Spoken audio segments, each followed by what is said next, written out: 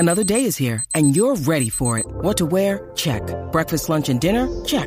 Planning for what's next and how to save for it? That's where Bank of America can help. For your financial to-dos, Bank of America has experts ready to help get you closer to your goals. Get started at one of our local financial centers or 24/7 in our mobile banking app. Find a location near you at bankofamerica.com/talktous. What would you like the power to do? Mobile banking requires downloading the app and is only available for select devices. Message and data rates may apply. Bank of America NA, member FDIC. Season 2 of the Pat and JT podcast. Oh man, I'm here at last. The best time, always gonna be the best. Come on! Exclusively on the Herd App Media Network. Thanks for listening, downloading, subscribing, rating, reviewing, whatever it is that you do. We appreciate that a lot. Thanks for listening. Do we have a phone number yet to text? We do not. That is on my list today to get that done. We'll get that done. We'll get that done. Yeah. So we miss hearing from you. But you can still hit us up on Facebook, DMs on Facebook, leave comments. Same way on Twitter. Feel free to do that as well. But texting is just kind of fun. Yeah, it is. And you can even leave like voice, whatever, in DMs and on Facebook or on Instagram if you want to, and we'll play you. Yeah. Yeah. So congratulations out to the Husker volleyball team. Thriller. Man, that was thriller. epic. Insane. So if you happen to have missed it, they ended up beating number 1, Wisconsin. They were number 2, 5 sets. I mean, come on. Of course it was 5 sets. You know, it's going to be because they're both phenomenal. And then down to a reviewed call at the very end. Like it was intense. Well, I heard a lot of people complaining about that. They're like, nothing should. Again, it's the same argument. It shouldn't be decided by a judgment call. That the game shouldn't be decided by a judgment call. And I see there are two takes on that, right? It's like one is that it literally in real time was decided by a judgment call, right? Other side of it is if 2 or 3 other things had happened earlier in the game, that judgment call wouldn't have decided the game. Right. Yeah. Right. So there were some other things that could have fixed that. And then it's always what side of the fence you're on. What side of the judgment call you're on is what, because if you're on Nebraska's side, you're like, oh, thank God it was decided by this because we won. If you weren't, you'd be pissed because it shouldn't be decided by a judgment call. And I'm sure the girls probably would love to have had it been absolutely decided way earlier. So there was nobody have anything to bitch about. Yeah. Or to question. But then again, I don't know how you question anything in that game anyway, just because they're both so good. Yeah. It equally could have gone both ways, but unbelievably, we're number one. We're number one. I'm just saying. Suck it. And it kind of the same situation happened in the Minnesota-Iowa game. Also a judgment call. And it was at the very end. It was Iowa was behind. It was like just seconds left. Got a kickoff. It was either a punt or a kickoff. I think it was a punt actually because it was a fair catch. And he was the guy that was running it. Got it. Caught the ball. And scored a touchdown. Iowa wins the game. Well, no, there was a flag because when he was running to get the ball, he was kind of waving his arms to kind of adjust his, like to be his rudder. And his arm was not up. His arm was down, but he was waving it. And it was called enough to call it a fair catch. And so it was, it ruled a dead ball. Tweets. And it was watching it. They went through it on the Big Ten Network and they broke it down according to the rules of the Big Ten. If you make any gesture like that, of course it is a fair catch, but it wasn't like you look at it and he was just using it to move his body around. It wasn't up in the air. It was almost straight down. So I don't know. There's another judgment call that decides the game. And I agree with the fact that it wasn't. I don't think it was a fair. I don't think it was a fair catch signal. Neither. I really don't, because I think that on the other side of that, if he had caught it and been tackled, they wouldn't have said he called for a fair catch. Right. They would have said, nope, his hand wasn't up in the air. That wasn't a fair catch. So if he'd been tackled and they tried to say, oh, penalty. No, there was no fair catch, because I guarantee that wouldn't have stood the other way. Yeah, I don't think it would either. That's interesting. Wow. I'm sure all the refs, and we've talked to several ourselves, but they hate when that happens. Yeah. I mean, the last thing they want to do is make a memory in that kid, that kick returner brain for the rest of his life that this happened, and did he make a fair? I mean, they don't want to do that. They don't want to affect a game like that. Of course not. They don't want to have that last moment. No. A couple of tweets that did stand out and that you had brought up, and I found, I think I found two of them talking about Nebraska and the state of things right now as it stands. Nebraska is 4-3. So Huskers now have a winning record for the first time in October since being 4-2 in 2019. And immediately after that, they lost 4 in a row. So I'm not going to. Yeah. So knock on whatever you can knock on. Knock on any wood in the vicinity. He said, and then as far as winning records go, they were also 2-1 in September of 21. That was the last time they had a winning record. Another one said Nebraska hasn't had 4 wins before the end of October since 4 wins, not even a winning record. Nebraska hasn't had 4 wins by the end of October since 2019. Also, that was that same year. So yeah, I don't know. Well, hey, we're let's feeling take a lot of emotions. Let's take it. We haven't had an overall successful Husker athletic weekend in a long time. So let's just take it. And it was homecoming weekend. Oh, I didn't know that. And wasn't it the 100th? What was it? The 100? What was the celebration for Memorial Stadium? Oh, the 100th anniversary of Memorial Stadium. It was 100 years ago this weekend that they played the first game played Kansas, and to an exciting 0-0 tie.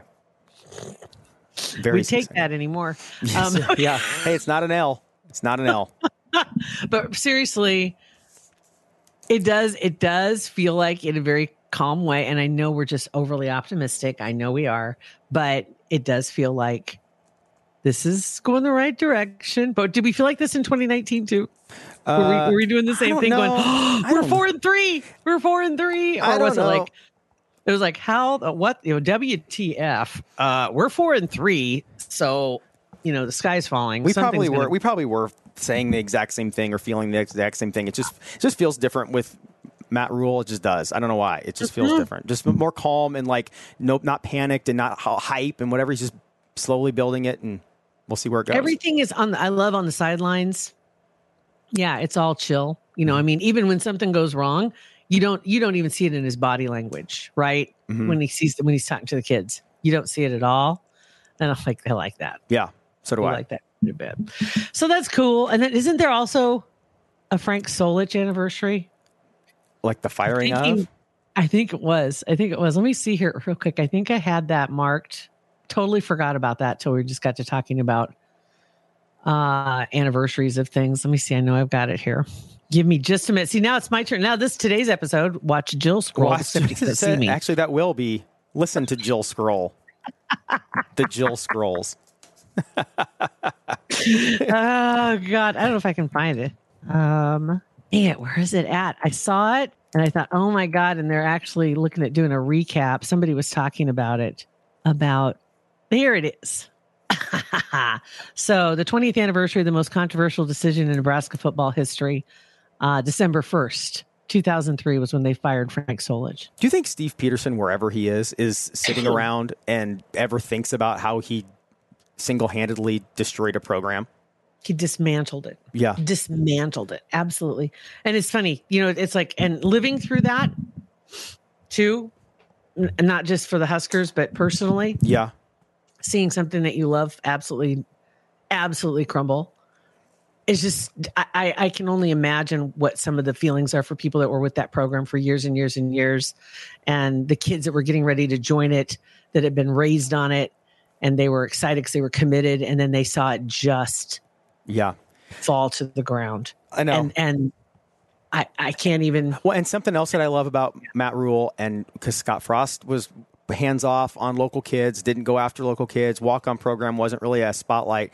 And it's just great that our starting quarterback is a Nebraska kid, that one of the top recruits in the state, scored a first touchdown this weekend. And it's just cool seeing kids from our state playing again and being successful. And seeing some of the names that are committing to Nebraska, right, which is really cool. Don't want to jinx anything, but just, really excited to see a lot of those local names that were highly recruited outside of the state. And they see a reason to stay. And there's still something in the DNA, I think, regardless, that you want to have a reason to stay. And it's like, please just show me a reason. Just show me how this can work, and I'll stay. Just, And I bet that's true for most anybody, not just Nebraska. Anybody that grows up somewhere and is a fan of a local team, like that's at a level like NCAA Division I, whatever, their first dream would be to be successful and play at home and still have the ability to make it to the next level and not have to go to another state to play. Yeah. Yeah. I mean, you want to play in front of your family and all your friends, and that's got to be a really cool feeling. Tradition. Yeah. And being part of that whole deal. So, and the beauty of it, the one great thing that we know is that I can't think of too many other schools that could suffer the way this school has over the last 20 years. And the fans are just as rabid, if not more so. But the other teams have found a way to improve and lift. And the volleyball team in particular has always been a great team. I mean, that goes back to the early 80s, right? But it's always been there, and it's found a way to step in and step up and for the fans. And so it's just kind of cool. It really is. Yeah. So I think there's reasons to be very optimistic. I hope. We play Purdue this week, right? Yes, we do play Purdue this week. Okay. All right. We do play Purdue this week, and we can this coming weekend. The Name Drop podcast is going to be in Lincoln. Chris Kirkpatrick and Brian McFadden are coming in they're actually coming in on Thursday night, and Friday they're going to be going down to the stadium and going to kind of get the special fan treatment, get down on the field, get some swag and hang out in the stadium. And then on Saturday at the Rail Yard in Lincoln, I don't know what time yet, haven't figured that out yet, but before the game's at 2:30. The game's at 2:30, yeah. So I'm thinking probably 10:30 or 11-ish. They're going to do a live show in the Rail Yard area. Just kind of talk to everybody, DJ some music, have some contests, some games. Backing that up, sorry, I skipped something. Is that going to be live streamed when you say live show, or it's just in person live? Just live in person. Yeah, it won't be live streamed. Okay. We'll record it and everything. Cam will record it. But backing it up, I forgot a huge thing. On Friday night, they're both going to be, Chris Kirkpatrick and Brian McFadden, I don't know if I said their names yet, are going to be at UNO at 3 Baxter times, Arena. Did okay. I don't have good memory. Are going to be at the UNO hockey game, UNO versus Ohio State, and going to be there. And we'll have contests for meet and greet, and they'll be out on the ice meeting everybody. And so that's going to be a really fun night. Thanks to UNO for kind of putting that together and letting us do this there, because it's, Chris's wife went to or is a huge Iowa State fan. So so it's gonna be a really fun night. So details on our website, and we'll be tweeting out. Follow us at Hurrdat Media on all social, and be tweeting out information. Also follow UNO Mavericks hockey as well. So when you say, okay, hold on, because I'm looking, is it already up on the site? Not yet, no.